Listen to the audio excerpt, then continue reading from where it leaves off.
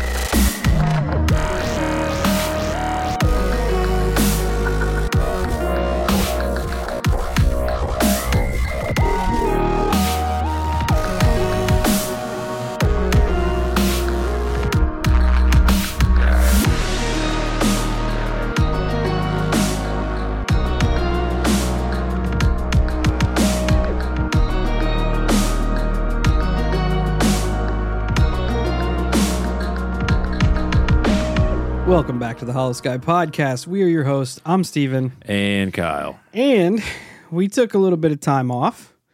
Kyle traveled the country.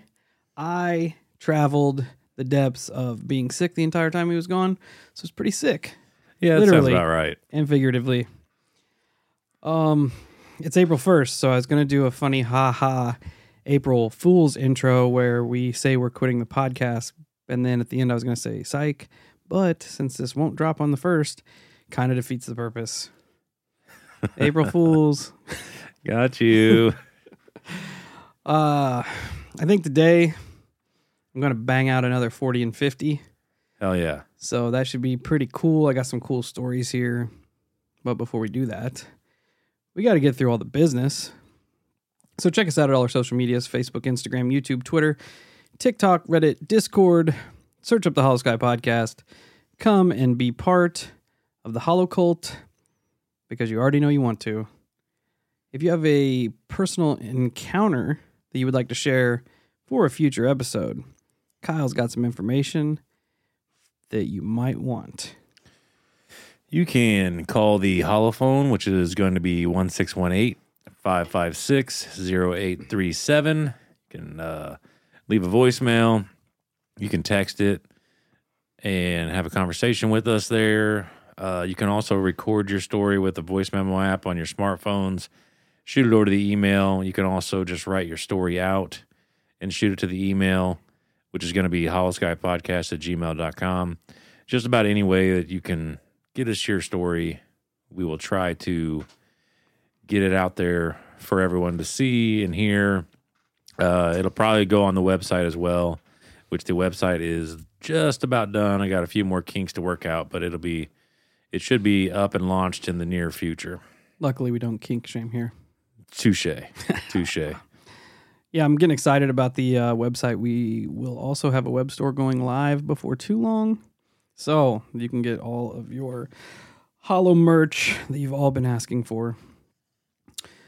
If you'd like to support the show, there's plenty of ways to do it. We have a Patreon. You can go over there and check that out. See if there's anything that interests you there. We have a Venmo where you can pop some monster money in to fuel our caffeine addictions. You can tell all of your friends that listen to podcasts about the show. That's the best thing you can do. Share the show everywhere. Social media, word of mouth. Just send smoke signals, whatever you have to do. Just to keep the Hollow Cult growing, keep the show growing. Global domination. That's what we're going for. Just slow and steady global domination. That's right. Keep the Hollow machine running. It's kind of like Pinky in the Brain. Yeah. Yeah. I'm down with it. Yeah. That could be a new Hollow Cult sticker. Anyway. No copyright infringement, of course. Right. Another way you can support us is go to wherever you listen to podcasts and leave us a 5-star rating and review. When I find them, I will shout you out. And if I haven't up to this point, that means I probably haven't found it. So bear with me. Today's 5-star rating and review comes to us from our friend CMA210. CMA says, great show, 5 stars. When the inevitable... Wow, let's try this again. When the inevitable alien invasion or zombie apocalypse happens, I hope Kyle and Steve start a live stream and give us a news desk style play-by-play until it all goes dark. I love it. I think we could do that for you. That would be awesome. That would be terrible. That would be, yeah, I don't... And awesome. I don't want that ending, but the thought of us doing that would be pretty fucking epic. We're just like the sole source of information. Oh, dude. Absolute end of the world scenario. That would be great. It'd be fantastic. Aside from it actually being the end of the world. Like aliens busting down the back of the recording room. Oh, that'd be so awesome. Just a blaze of glory. It will, yeah. At that point, that's the only way to go. Yeah. Yeah. Because you and me aren't out. We're not out running shit, so. Oh, hell no. If I'm running, there's something absolutely awful behind me. Something hungry, something dangerous. Yeah. I'm just probably not going to run. Yeah, me either. Just going to stand and try to go toe-to-toe with whatever it is and meet my demise. It's whatever. Yeah. But that being said, thanks CMA for leaving us a 5-star rating and review. We really appreciate it, and it definitely helps push us up through the sea of podcasts on all platforms, especially Apple. The more 5 stars we get, the more we're kind of put out there to the masses, so it definitely helps out. From there, we're moving on to our listener experience of the day. This comes to us from our friend Jay, and Jay is going to tell us about their thoughts on Egress and the Bledsoe encounters. Okay, so I called the Hollow phone, and I thought I was recording, and then at the end it goes, goodbye, and I was like, did I really just talk for nothing? Anyway, hello Hollow guys, and Hollow girls, and the cult following. I just finished your episode that you put out on January 16th. I'm a little bit behind. I'll get to that in a second. But you guys were talking about Egress. And just out of curiosity, I Googled just, Egress. And I'm sure you or at least a few of the people in the Discord have already seen this. But the definition of Egress is to move, to leave a place, departure. Another word that was listed as synonymous was exodus, which I'm not taking in a biblical way, but just the core meaning of the word itself. It being departure was kind of interesting, and that kind of gave me Escape the Matrix woo-woo vibes, or just escape in general. I don't know how far anyone's looked into this, but I kind of want to do some digging on my own. But yeah, that was pretty. It piqued my interest for sure. Second, you mentioned in passing, and I know you've mentioned him before, and you guys are actually the reason why I've begun looking into him and listening to his son's podcast. But Chris Bledsoe, if you didn't know, which I think you do, because I swear to God they've mentioned you before. It's Bledsoe Said So podcast, phenomenal, which is a reason why I'm so behind, because I low-key have been binging that entire podcast. It's incredible. His dad wrote a book that just came out last month called UFO of God. And I know the title sounds ridiculous. It makes it sound ridiculous. However, UFO is the only word that he could really use. Because it's not, there's nothing else to describe what he and his entire family experienced. A lot of people think he's a kook or a crackpot. I 100% believe this man is genuine. I believe that he saw what he saw. Now, is what he saw authentic? As in, is it being honest? Who knows? I'm inclined to believe yes. But I believe that he believes what he saw was exactly as it was. If you guys haven't really looked into him that much, I implore you to do so. It is absolutely incredible. It's changed my entire perception on the world. Obviously, this world is far more mystical than we could ever hope to even understand. Sorry, my ADHD brain is going off. But now that I think about it, it might have been the Bledsoe Said So that mentioned you guys, but I think I'm confusing it with the shout out Tony Merkel, The Confessionals. I also binged the shit out of him too, so I'm all wrapped up in this kooky woo-woo shit, and y'all are just the icing on the cake. But yeah, egress in and of itself means departure. That's interesting. And Chris Bledsoe is indescribable. Very, very genuine man. Very, very kind. And once again, if you have not read his book, please do it.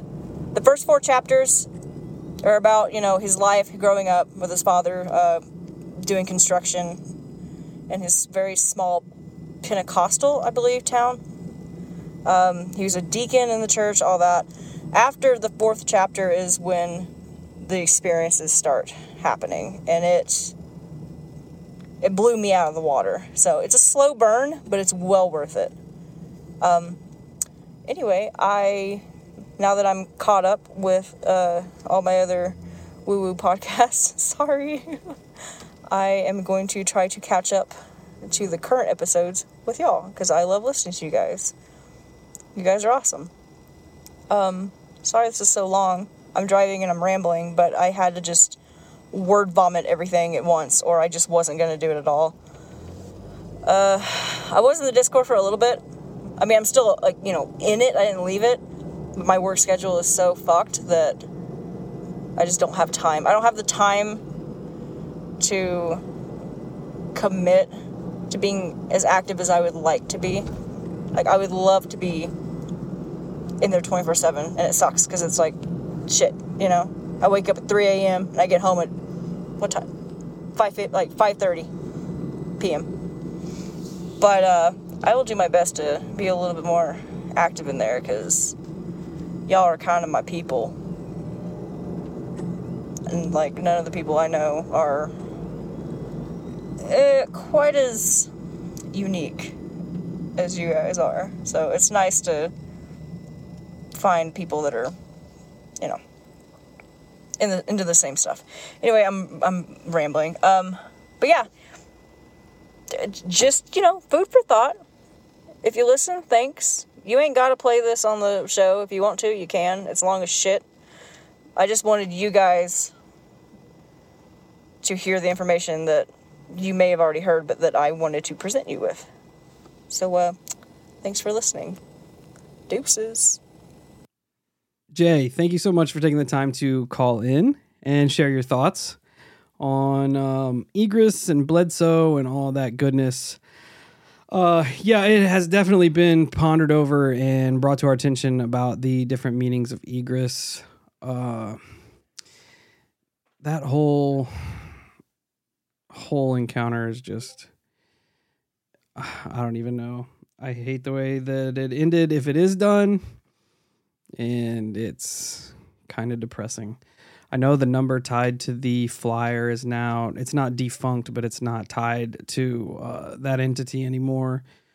As I mentioned before, me and Kyle tried to call it on the way home from Crypticon, and it had been linked to another user now. So I don't know if those two users are like linked together, but I probably wouldn't count on it there. Yeah, or call them. Yeah. Because that number's gotten pretty popular.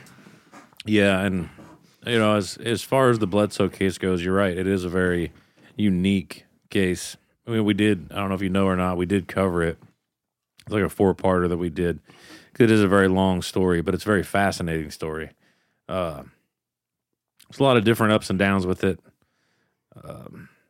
And like Steve said with Egress, we did look into the name itself, and it does give you a very Matrix feel, like you're exiting some type of state, whether it's the simulation, the consciousness, or whatever. But both episodes have been really fun, very thought provoking in many ways. And I know I've said it multiple times before, but we do plan on putting together like the entire Egress timeline. We just haven't had a chance to actually sit down and map it out. Everything's been pretty crazy here since the beginning of the year, but we're getting ahead of things slowly. So we should be good to go with all the business side of the podcast and putting together a new website and all the LLC business and all that stuff. We should be, knock on wood, winding down on these things, taken away from like being able to research. Yeah. And really focus on creating content again. Yeah. And once, like Steve said, once the business side's done and taken care of, then we get to refocus on everything and really start. It becomes fun again. Yeah. Working on the fun side of all of it.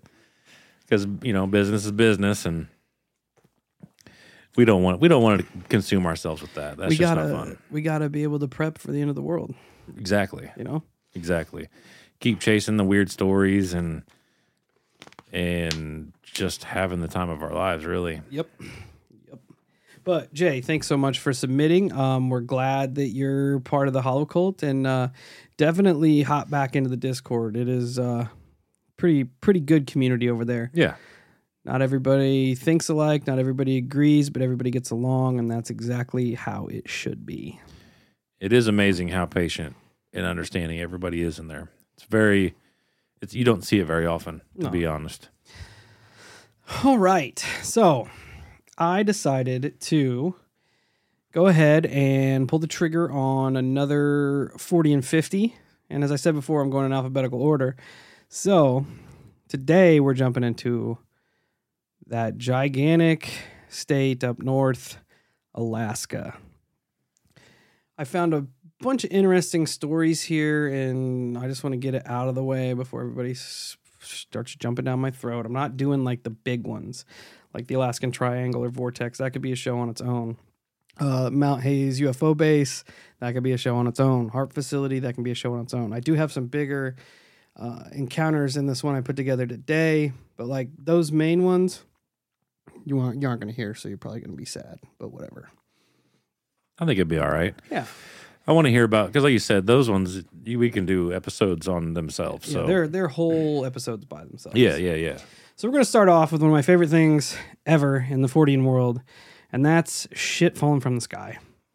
That is so bizarre. Because there's been a recent pop of it too, which makes it even weirder. Yeah, I posted it on the old TikTok. There was like, weren't there worms somewhere? Yeah, the worms falling somewhere, eels falling somewhere. It was bizarre, but that was a good lead into this. So This is from the dailybeast.com. Vampires falling from the sky. What? Not as cool as you think it is, but still cool. Oh, I was about to be taken back. That was my, what is it? Clickbait. I was going to say, title. that's how you read it. Vampires falling from the sky. Got a bunch of sparkly twilights falling down here. So on a summer day in June 2019, an Arctic lamprey fell from the sky right into the parking lot of a value village outside of Fairbanks, Alaska. It was alive. Lampreys are a parasitic fish. They look like eels and have circular mouths filled with sharp teeth that they use to leech onto larger fish to suck their blood. They've been given the nickname of vampire fish. Have you ever seen one of them? I think so, yeah. Yeah, they're not. That X-File episode where the guy's got the... Yeah, exactly. Yeah. That's exactly it. Gotcha.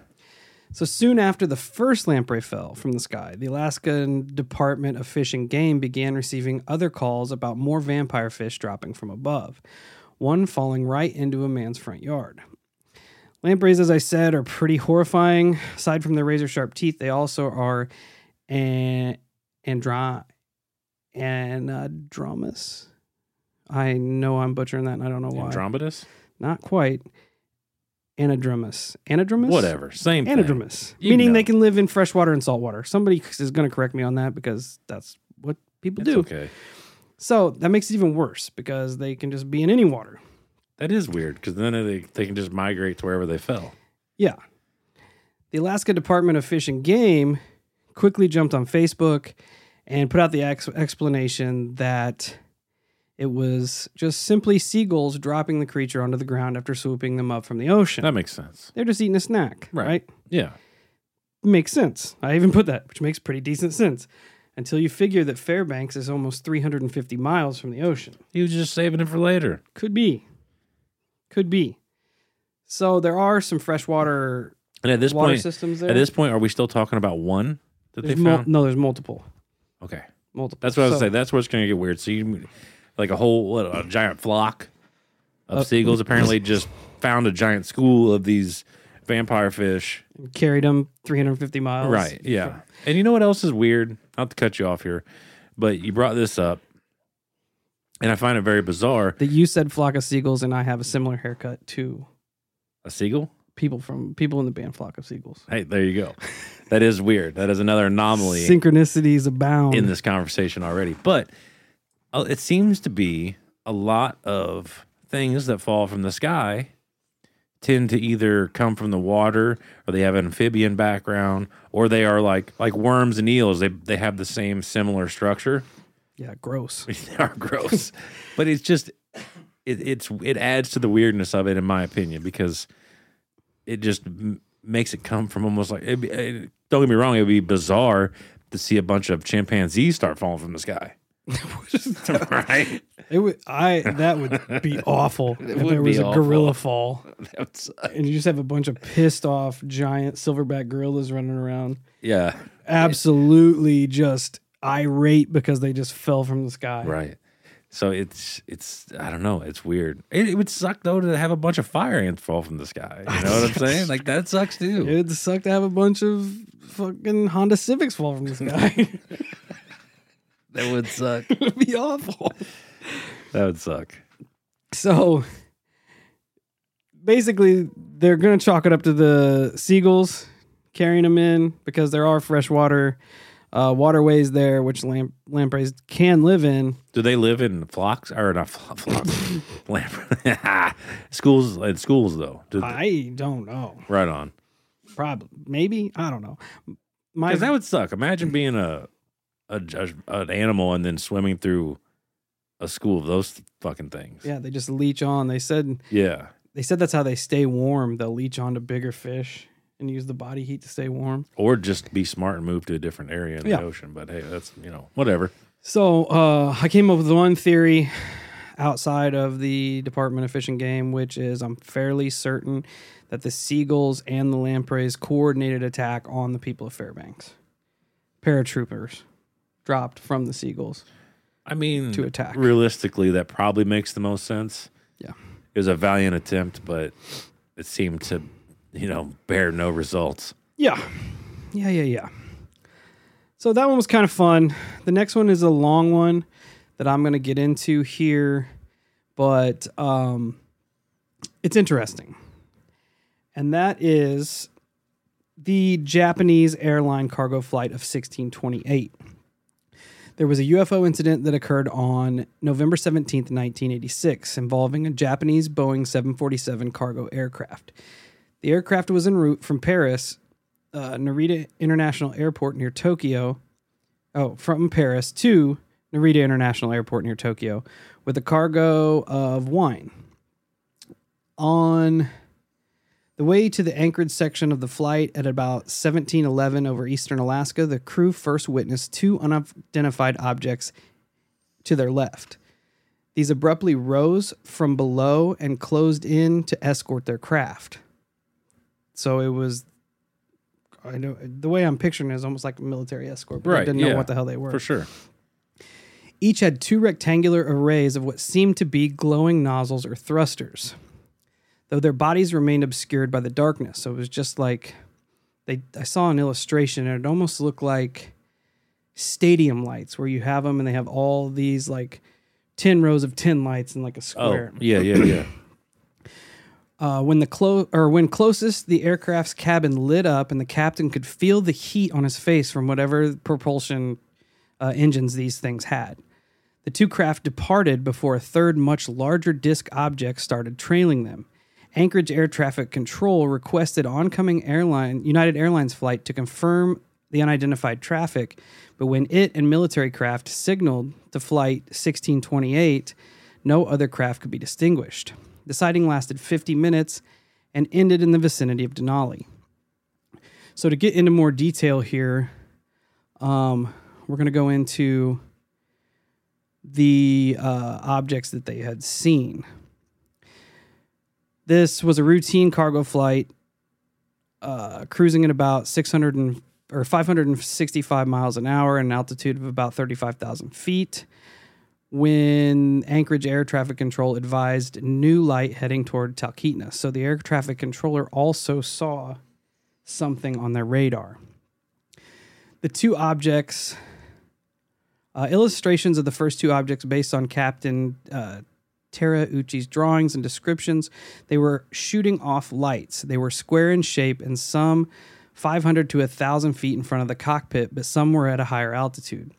As soon as Flight 1628 straightened out of its turn at 1711, the captain noticed two aircraft to his far left and some 2,000 feet below his altitude, which he assumed to be military aircraft.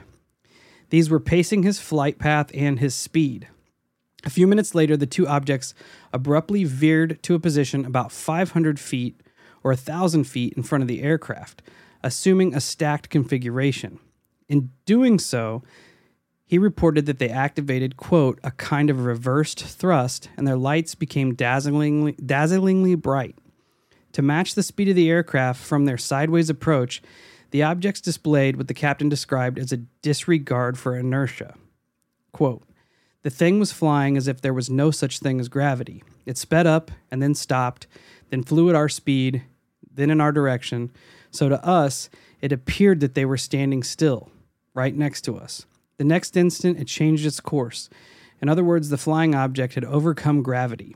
The reverse thrust caused a bright flare for 3 to 7 seconds, to the extent that the captain could feel the warmth of their glow. A few minutes later, the pilots notified air traffic control, which could not confirm any traffic in the indicated position. After 3 to 5 minutes, the object assumed a side-to-side configuration, which they maintained for another 10 minutes. They accompanied the aircraft with an undulating motion and some back-and-forth rotation of the jet nozzles, which seemed to be under automatic control, causing them to flare with brighter and duller luminosity. Each object had a square shape consisting of two rectangular arrays of what appeared to be glowing nozzles or thrusters, separated by a dark central section. The captain speculated in his drawings that the objects would appear cylindrical if viewed from another angle, and that they observed the movement of the nozzles could be described as the cylinder's rotation. The object left abruptly at 5:23, moving to a point below the horizon out of the east. At this point, when the first objects disappeared, the captain now noticed a pale band of light that mirrored their altitude, speed, and direction. Setting on their onboard radar scope to a 25 nautical mile range, he confirmed an object in the expected 10 o'clock direction at about 7.5 nautical miles distance. So now the big craft, the third craft, is on his radar. He does see it. He informed air traffic control of its presence. Anchorage found nothing on their radar, but Elmdorf's NORAD Regional Operations Control Center, directly in this flight path, reported a surge primary return after a few minutes. So I'm not exactly sure what that means, but I'm going to say that they did notice something that wasn't normal on their radar. Right. As the city lights of Fairbanks began to illuminate the object, the captain believed to perceive that the outline of a gigantic spaceship was on his port side that was twice the size of an aircraft carrier. It was, however, outside of his first officer's field of view. So there was 3 people in the cockpit that noticed the first 2 UFOs, but as of this third one, it said, I'm assuming his co-pilot did not see it. The object followed in formation or in the same relative position through the 45-degree turn into a descent from 35,000 feet to 31,000 feet, and then a 360-degree turn back in the other direction. The short-range radar at Fairbanks Airport failed, however, to even register the object. Anchorage Air Traffic Control offered military intervention, which was declined by the pilot due to his knowledge of other UFO incidents. The object was not noted by either of the 2 planes which approached Flight 1628 to confirm his presence, by which time 1628 had also lost sight of it. 1628 arrived safely at Anchorage. So all this information I'm getting from Wikipedia because it was probably the most put together that I found. There was some aftermath after the incident. The captain cited in the official Federal Aviation Administration report that the object was, in fact, a UFO. In December 1986, the captain gave an interview to 2 news journalists. The JAL soon grounded him, so the Japanese airlines soon grounded him from flying for talking to the press about the UFO and put him in a desk job. He was reinstated as a pilot several years later and eventually retired in Japan. The Kyoto News contacted Paul Stuckey, the FAA Public Information Officer in Anchorage, on December 24th and received confirmation of the incident, followed up by the UPI on the 29th. The FAA's Alaskan region consulted John Callahan, the FAA Division Chief of Accidents and Investigations Branch, as they wanted to know what to tell the media about the UFO incident. Callahan was unaware of any such incident, considering it a likely early flight test of the stealth bomber, which was then in development in 86. He asked the Alaskan region to forward the data to their technical center in Atlantic City, New Jersey, where he and his superior played back the radar data and tied it in with the voice tape playbacks by videotaping the concurrent playbacks. So they did have radar data matching up with the communication between the Air Traffic Control Center. A day later at FAA headquarters, they briefed the Vice Admiral Donald D. Ingen, who watched the whole video over half an hour, and asked them not to talk to anybody until they were given the okay and to prepare an encompassing presentation of the data for a group of government officials by the next day. The meeting was attended by representatives of the FBI, the CIA, President Reagan's scientific study team, among others. Upon completion of the presentation, all were told that the incident was secret and that their meeting never took place. According to Callahan, the officials considered the data to represent the first instance of a recorded radar data on UFO. They took possession of all the presented data.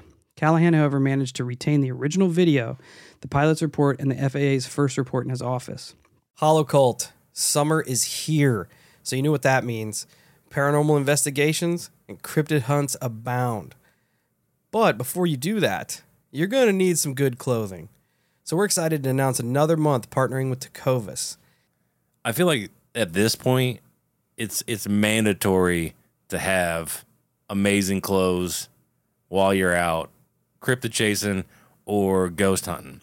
Because with Tacovas, every boot you can expect handmade quality, first wear comfort, and timeless Western style. And nothing says like you're there for business, like walking in a pair of snakeskin boots. And with it being summer, like Steve said, they also have some sweet short sleeve moisture wicking pearl snaps that are definitely going to put you on the next level.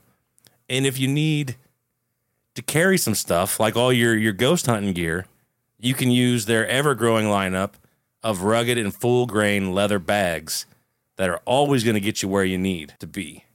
And to keep cool, they also have men's and women's straw hats. So you're definitely going to want to check them out. That's perfect for keeping the sun off your head and getting sunburn up there. The best way to shop for boots is at your local Tacova stores, where you'll be greeted by the smell of fresh leather and a friendly smile. Come on in, grab a cold one, get fitted by a pro, and shop all the latest styles. I personally am waiting for the cryptid lineup, where I can get me a pair of like Loveland Frogman skin boots, maybe some Loch Ness Monster. Oh, yeah. Imagine that Loch Ness boot. Smooth. But until then, you can visit tacovas.com. That's TECOVAS.com. And don't go gently, y'all. The forgotten target and printouts of computer data were also rediscovered, from which all targets can be reproduced that were in the sky at the time. After 3 months' investigation, the FAA formally released their results at a press conference held on March 5th, 1987. Here, Paul Stuckey retracted earlier FAA suggestions that the controllers confirmed a UFO and described it as simply a split radar image which appeared at some very unfortunate timing. There's a lot of weird things in this story here. Yeah. Makes you wonder if the UFOs were just trying to party. Because it was the plane was full of wine, right? That's true. And they're out there like, that is true. They're either driving drunk or they're just showing that, hey, we're here for a good time. Which brings me to my next point.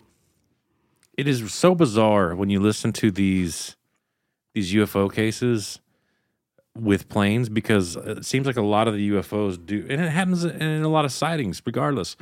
They do all these fancy fucking maneuvers, right? That it's like it's almost like they're showboating. Like, hey, look what we can do. Yeah, we are this much better than you. Right. And it's really bizarre when you sit and think about it.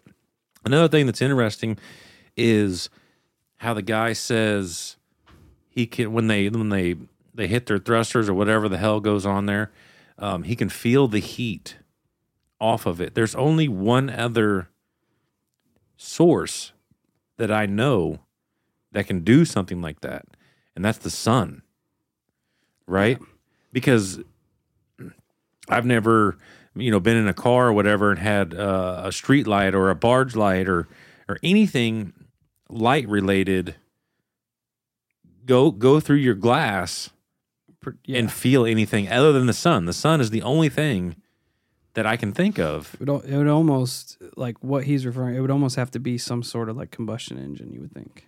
Yeah, but wouldn't you think if it's capable of putting off that kind of heat that it would affect the window in some way? Because think about it. Imagine, not only because of the region that it's in, but even the altitude that it's at. It's going to make that glass and the outside of that plane, it should be really cold, right? Yeah. And then you add the Alaska temperatures on top of that. So that's going to make it even colder. And I know a lot of times whenever you put that type of stress on certain materials, not to say that, I'm sure airplane windows are designed to handle these types of situations, but it's got to be at least a scary afterthought. Like, shit, if it's putting off that much heat, like what could it do to be with the cold and the stress and all that stuff? Like, imagine if it would have busted out them windows. Yeah, that'd have been terrible. The sighting received special attention from the media, considering it was the supposed first interest. Let me try this again. The first instance of tracking UFOs on both ground and airborne radar while being observed by experienced airline pilots. This prompted looking into another incident, because that press investigation took place on March 5th, 1987. At this press conference, when they were doing it, another pilot came forward in what's known as the McGrath incident. That's this, just a year later. Alaska Airlines Flight 53. Well, hang on. One more thing. Yeah. Before we get too far away from the original story there. Yeah, sure thing. It's funny. Remember military Bigfoot guy? Yeah. He hit it on the head. He's like, because remember he was like, and we weren't going to talk about seeing a UFO. Yep. And I asked why, and he's like, because they, to ruin your career. And with the original pilot, what happened to him? They ended up desking him. So he hit the nail on the head. Yeah, and like there were some big people in that meeting looking over that that evidence. The FBI, the CIA, Reagan's personal investigative team, like that's scientific study team. That's a big deal. Big deals. And the first thing that they say after reviewing it is this never took place. Tell me, dude. Tell me that would be awesome. That's not something. Tell me that's not cool as fuck. Yeah, if it wasn't something, they'd just be like, "Hey, just an anomaly." Yeah. Instead, they're like, "Shut up." It didn't happen. I would love to be in a conversation or have seen something, and then somebody be like, "This never happened." So I'd be like, "Oh, like damn, we just see like that's real. We just seen it." God, did we just sign an NDA without signing an NDA? Yeah. So that press conference leads to this next encounter, which is quite a bit shorter, but it is kind of tied together. So Alaska Airlines Flight 53. On January 29th, 1987, at 6:40 p.m., Alaska Airlines Flight 53 observed a fast-moving object on their onboard weather radar. While at 35,000 feet, some 60 miles west of McGrath, on a flight from Nome to Anchorage, the radar registered a strong target in their 12 o'clock position at 25 miles of range. While they could not distinguish any object or light visually, they noticed that the radar object was increasing its distance at a very high rate of speed. With every sweep of the radar, about 1 second apart, the object added 5 miles to its distance, translating to a speed of 18,000 miles per hour. The pilot, however, relayed a speed of a mile a second to the control tower, or a speed of 3,600 miles per hour, but confirmed that the target exceeded both 50 and 100-mile ranges of their radar scope in a matter of seconds. The object was outside of the radar range of the Anchorage Air Traffic Control, and additional radar data covering the specific time and location failed to substantiate the pilot's claim. So here, almost within the same time period in a similar area, you have almost the same thing going on, witnessing more aircraft essentially doing maneuvers and speeds that are outside of what we normally consider. Like those Boeings travel at 500 miles an hour, but they're seeing this thing travel at 18,000 miles an hour. That's a big deal. That's almost unimaginable. Yeah, it's if it has the capability of moving that fast, I mean that's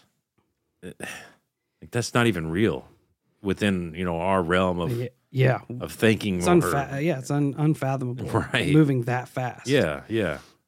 That's a huge gap. That's not 500 and 1,800. 18,000. That's what I mean. Like, yeah. It's not even that. Like, yeah. And even that is a massive, massive difference. Yeah. Right, and that's on an extremely small scale. But then you go from 500 to 18,000. That's a different ball game you're playing there. Yeah, for sure. Yeah. I just couldn't imagine. It was interesting. Definitely look it up. Look up the Wikipedia where I got all the information from. They have the captain's drawings of what he saw, and the two main craft look like the only thing I can like stadium lights, essentially like ballpark lights. That's so weird. And then the size of the one, he said that it was the size of an aircraft carrier. And he drew that one as like almost like this almond-shaped sphere with a strange light right around, like dissecting it halfway right around its diameter. It's pretty interesting. I just like that story because of the way it was handled by the up and ups. Like it is classic UFO cover up. Yeah, bullshit. It's awesome. It is awesome.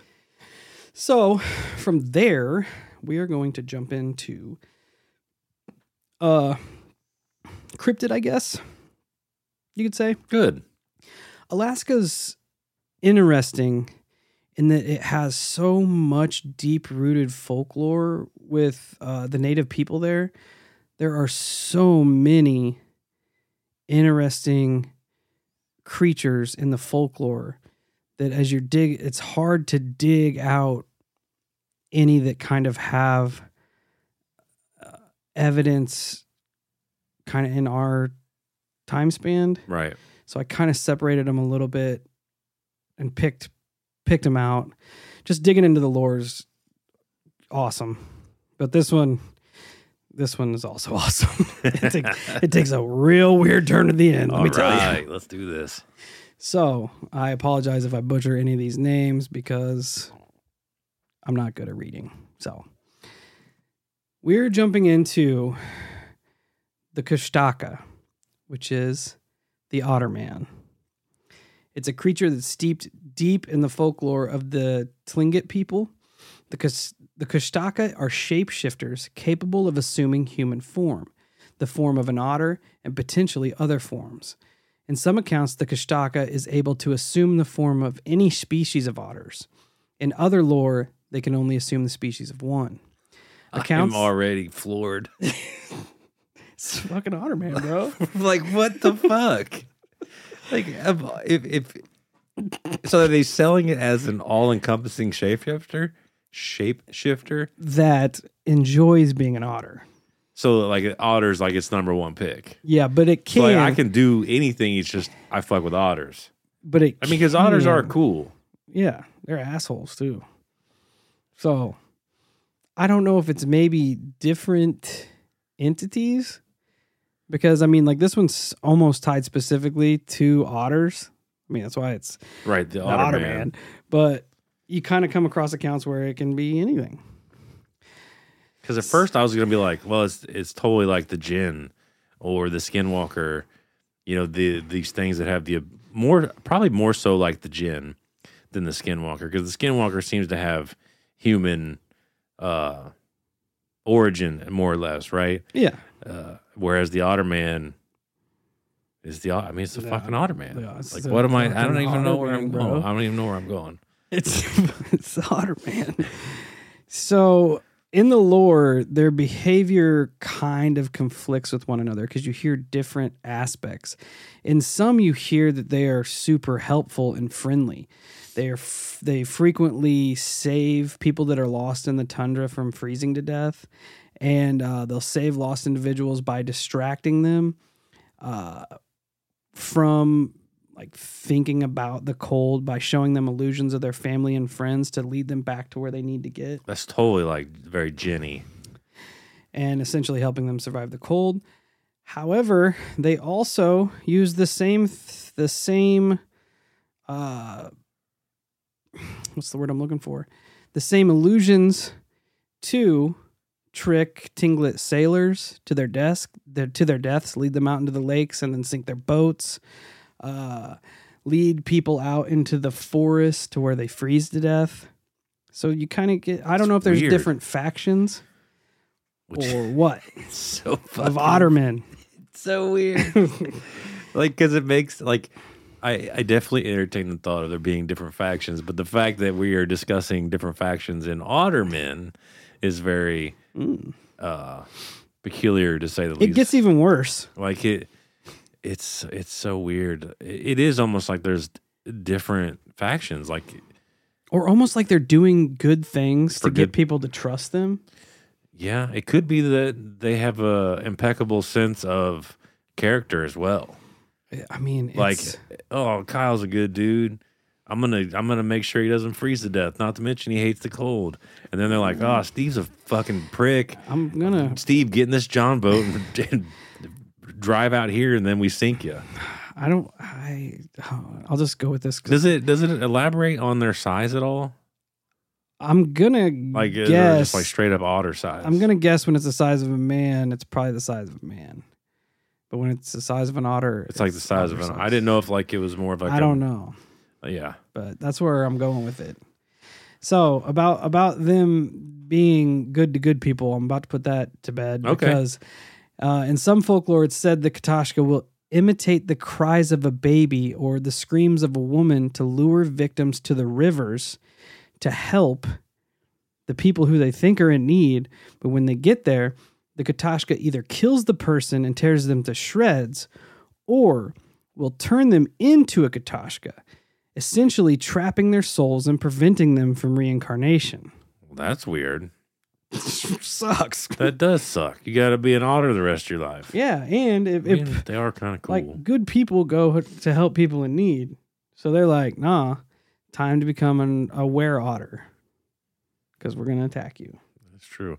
I did watch a video of otter clans fighting the other day. I mean, proof. straight up, it showed they did the wall of death in the river. It's awesome. I'm not kidding at all. They went Slow, right at heavy each other. metal music playing in the Yeah, background. and then they just beat the shit out of each other. So there are ways you can ward off the ottermen if you come to find yourself In Alaska. in Alaska. And So everybody, essentially- write this stuff down because this is important. first and foremost, copper. Copper seems to drive them away. Interesting. In some instances, fire also wards them off, but not all. In others, urine. So, Urine? Yeah. You just got to pee on them? Yeah, hell yeah. Just arm yourself with piss bottles and start throwing them like a grenade. Oh, it's awesome. But one thing that carries across most all folklore is that they do not like dogs. Dogs will notice them first. Dogs will attack them. They do not want to Interesting. F with man's best friend. So Well, most of the people up there do. Like a lot of them have dogs, so it is common in the folklore that Katashka prey on small children. Again, assholes. Jeez, that sucks. It's been thought by some that the lore was used by Tinglet mothers to keep their children from wandering close to the ocean and rivers themselves. It's also said that Katashka emit a high-pitched 3-part whistle in the pattern of low, high, low. That's weird. Yeah. I wonder how. What was the flutes? Remember the flutes Yeah, episode? Harrison and the flutes. Yeah, I wonder if that is similar. Harrison, if you're listening and you see otters around your house, don't just pee on them. just piss right on them. Okay. So in 2013, there was a bizarre rash of sightings throughout not just Alaska, but all over the north. The incidents were so intriguing that they caught the attention of Tiger Blood himself, Mr. Charlie Sheen, Thank who God. put together a research team and flew to Alaska to search for the mythological creatures. What in the fuck would possess him to do that? I thought this was fake, Other than a giant bag of Coke. which I'm sure had a part in Yeah. all of this. Oh, I'm guarantee it. I thought this was not. This was just Wikipedia being Wikipedia. But then I searched it, and I found us a TMZ article that I will read to you now. Charlie Sheen mystery in Alaska. Quote, I'm hunting a half otter man. Here we go, directly from TMZ. Barely a month after his Loch Ness monster mission failed. What? Ooh, Charlie's out here, boots on the ground. Let's dog. go, buddy. Charlie Sheen is back on the hunt for crazy mythological creatures, this time in snowy Alaska. And if anybody knows anything about snow, It looks like preferably Coke. knows snow, it's Charlie. Yeah. Charlie tells TMZ he flew up to Sitka, Alaska on his own private jet last week in search of the mythic Kushtaka, which I probably said wrong earlier. But anyway, it loosely translates to land otter man. Stories of the elusive Kushtaka originated among the native tribes in southeastern Alaska. According to Charlie, it's, quote, a shape-shifting trickster who's half man, half otter. It lures one away from the campsite with mimic sounds of a crying baby, then kills you, takes on your form, and returns to the scene for more suckers. Charlie says he embarked into the wilderness with some friends in order to find the creature, but just like his Nessie mission, he returned empty-handed. Sheen has since flown back to civilization. Charlie tells us, quote, this is a quote to TMZ, It obviously knew our group was far too skilled to be snowed in this fashion, so it stayed hidden like a sissy. End quote. That sounds about right. That really happened. See that picture there? It reminds me more of Bigfoot. Yeah, if Bigfoot was an otter. That doesn't look like an otter, though. It looks like Bigfoot. Well, what if you had an otter that procreated with a man? Okay, well, that makes a little more sense. Or shapeshifted into a man. Tried to and failed. Yeah, it just looks like a Bigfoot. Bro, if you had coked out Charlie Sheen chasing you around, you wouldn't be able to shapeshift all at once. No, either. I agree. That would be terrifying. It would be a disaster. That would be terrifying. All right. I got 2 more on here, but I'll probably just pick one. Let's go. Let me scroll through my list here. I really want to do this one because it's fucking weird. Let's do it. So, I'm going to butcher this name. Okay? So, I apologize. But this is another kind of folklorish creature that is prevalent in Alaska. They're called the Irrsenrat. It's spelled IRRCENRRAAT, Irrsenrat. Is it a rat? But they're essentially other than human persons. Okay, I'm interested now. In the Alaskan tundra lurks the Irrsenrat, which, according to the Yupik tradition, are small human-like creatures that enjoy causing mischief. They are said to be miniature, very crafty, and they exist in a dimension with the ability, or they exist in a dimension that's not our own, with the ability to appear and disappear as they please into our world. People who have encountered them have seen them hunting, fishing, and gathering the same way that we do. They are believed to disorientate and confuse unwary travelers before trapping them in their caves and underground layers, which is why they are often tied to missing time and even missing people. So when I was looking into this, I found a blog that that highlights an email that went around rural Alaska in 2008 that supposedly describes an odd encounter with these beings. So this is posted on the Church of Ufology.sunshine.blogspot.com. Anyway, I will read the entire post here. That way everybody can get the whole feel of it. So the Irrsenrat is a reoccurring theme in traditional Yupik teachings and legends. They're considered little people who dwell in the tundra, usually underground. They disorient, discomfort, and trap unwary humans. This email hit Bush, Alaska in May of 2008 from a hunter from Marshall recounted how he found a boy allegedly who had been abducted by the Irrsenrat. This blog says city folk usually dismiss Irrsenrat as superstition. Those who have lived in Yupik country for any period of time tend to be a little more inclined to listen. For one thing, the stories are persistent and often come from respectable observers. For another, when you're by yourself in the middle of nowhere, things happen that are hard to explain.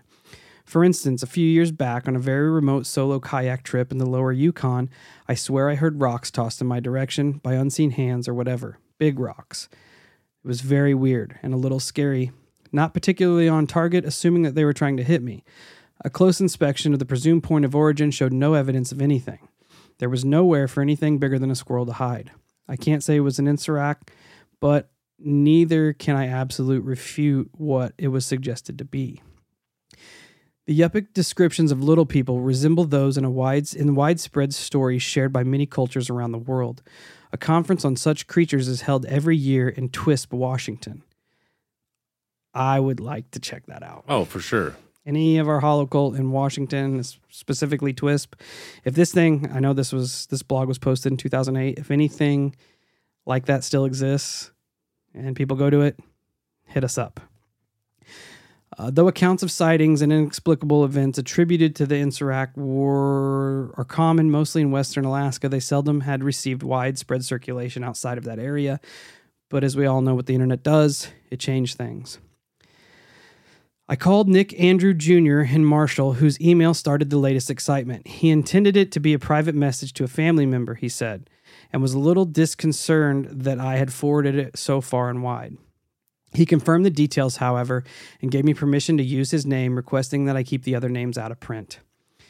Andrew was on a snowmobile hunting birds on the evening of May 7th, some distance out of town. 3 hours away if you had to walk it, he estimated. Preparing to return home, he decided to check a different location on a hunch. Stopping to look, I saw a small boy alone in the middle of the marsh, he said. He recognized the child as a boy from the village. I asked him where his dad or hunting partners were. I grilled him with questions as of who he was with and if he was alone. He was scared and he'd clearly been crying. All his answers were, I don't know, I don't know. He described the boy as disoriented, dazed, confused, and scared, with no concept of time. He didn't appear to be tired, nor was he hungry or thirsty. But the lad was lucky, it seems. He was found in a spot frequented by large tundra brown bears. Andrew took the boy home, noting that there were no footprints in the spring snow to indicate that anyone had walked into the area or out of the area. He found that quite puzzling. He encountered at least 10 other snow machiners in the neighborhood, none of who had seen the boy. After getting the boy back to the village, he left his VHS radio on overnight, in case some other hunter reported a missing child, but no one had. It wasn't until the next day that the story started emerging that he had what you'd call an out of ordinary experience, he told me. He had some missing time, just like people who had been reported abducted by UFOs. The boy said he was brought into Pilcher Mountain, a site often associated with the Irserat encounters. There he was questioned and saw other little beings. He made contact with a little girl that was abducted over 40 years ago, Andrew said. She told him who she was and that she needed help. After that, the Irserat decided to release the boy, and that's when he came to, I guess, a few minutes before I found him.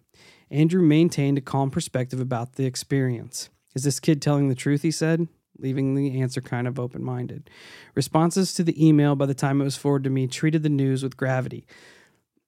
It says, ladies, please share this with your husbands and partners, one forwarder said.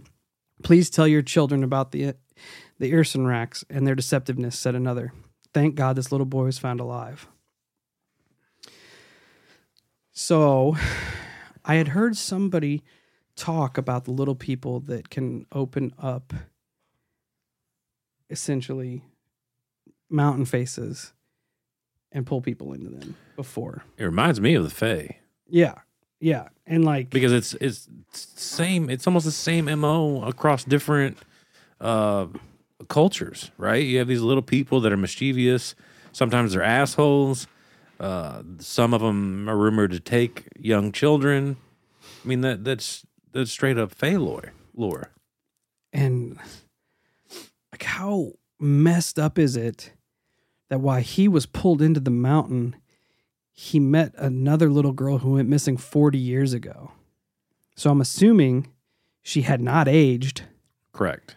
And that he was talking to her directly. I wish I looked and I could not find it, that the name of the little girl could have been reported to see if she had actually went missing, but I could not find it. Well, it's kind of weird because in next week's episode, we hit a dimensional theory, but it just made me think with the missing time and stuff like that, and like in this little boy's case, how he kind of appeared out in the middle of nowhere and nobody's seen him go by, and this, that, and the other. No footprints. And the same thing could be said for UFO abductions as well, but like, it totally makes sense the more you sit and think about it. What if when these creatures, they're able to traverse dimensions, right? And say they're capable of taking us into another dimension, but it would almost be like the way I'm picturing it in my brain, because this is the way my brain, it's just easier for me to accept, would be you have our reality, then you have the upside down, which is parallel to our reality. It's just it's a different dimension. And we can cross from ours into theirs and traverse along, we'll walk down the street. However, if we jump back into our reality, we made that distance, without crossing that distance in our reality, right? So that would X out the footprints for this little boy. Oh, yeah. But I like that. the big one here, I like that. I never thought about this before until now. It would also explain missing time. Because how many times have we heard time works differently in different dimensions? Yep. So that could 100% explain missing time. I was thinking the same thing when you were using your hands to explain it. How when we cross over into that dimension, maybe we are passing time in that dimension, but we're not passing time in ours. The time, time would be different, or it could be or extremely slower. Yeah. Right, exactly. Yeah. And I've never thought about that before, but it makes so much fucking sense. I like it. Because like I said, in my next week's episode, the dimension thing comes up again. That's, man, it's just, and it screams missing 411. Oh, like it dude, screams absolutely. If one thing I took away from Politis and all of his research and everything that he put together was when he said it was almost like a claw machine was picking people up, taking them out of this world, and then placing them back. Right. And that's essentially exactly what this is. But it also, like, it leads credence to the fact that this has been happening for a long fucking time. Oh, yeah, absolutely. If there's folklore behind it. And there's not, and that's the thing, like I said earlier, is it's not just isolated to Alaska. Exactly. Right? You have it over everywhere. I mean, there's literally folklore everywhere.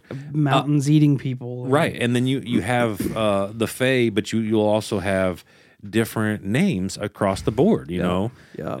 The leprechaun, I forget what he called it over there in Iceland or whatever. Josh Gates. And, you know what I'm talking about. But they have different names across the board, and it's just, I don't know, man. Like you said, it leads a lot more credence because it just pops everywhere. It's not just one isolated location. Yeah, it's, I read that and I'm like, man, since we're at an hour, I'm going to stop there, but I had two. I had a ghost ship one, which was kind of weird, but then I had this one. I'm like, man, this one's a banger. That one was a good one. Yes, yeah. I loved it. Yeah. So that's it's going to be it for the 40 and 50 on Alaska. Again, I know I didn't touch on everything. I just wanted to pick some strange ones, throw some UFO stories, some different shit in there. So there are some big Alaskan stories that we'll probably dive into as a whole, like a whole episode on their own. I am currently trying to look up states alphabetical order so I can tell you what the next one is. So, as soon as my phone works here. Sorry, I'm not. Alabama. We did Alabama first. So Alaska, Arizona is on deck for the next 40 and 50. Oh, that's so weird. Talk about perfect timing, huh? Well, my next week's episode also plays into a town I literally drove through. Hell yeah. Synchronicities abound. Yeah, it's so awesome. But anyway, I do apologize if I butchered the names, which I know I did. It's okay. And I hope everybody enjoyed this part 2. The return. The return of the 40 and 50. So, you know the deal. Check us out at all social media: Facebook, Instagram, YouTube, Twitter, Discord, Reddit, TikTok. Come and hang out with us. Be part of the Holocult.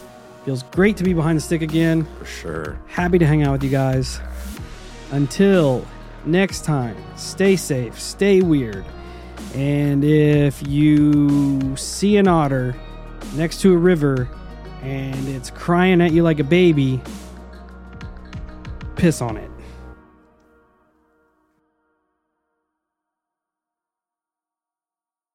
At Highland, we're all about celebrating little wins and little ways to innovate digital processes. There's no customer pain point too small for us to help with. Maybe that's why more than half of the Fortune 100 looks to Highland to connect their content and data, improve processes, and turn little efficiencies into big wins for their customers and clients. Highland, intelligent content solutions for innovators everywhere at highland.com.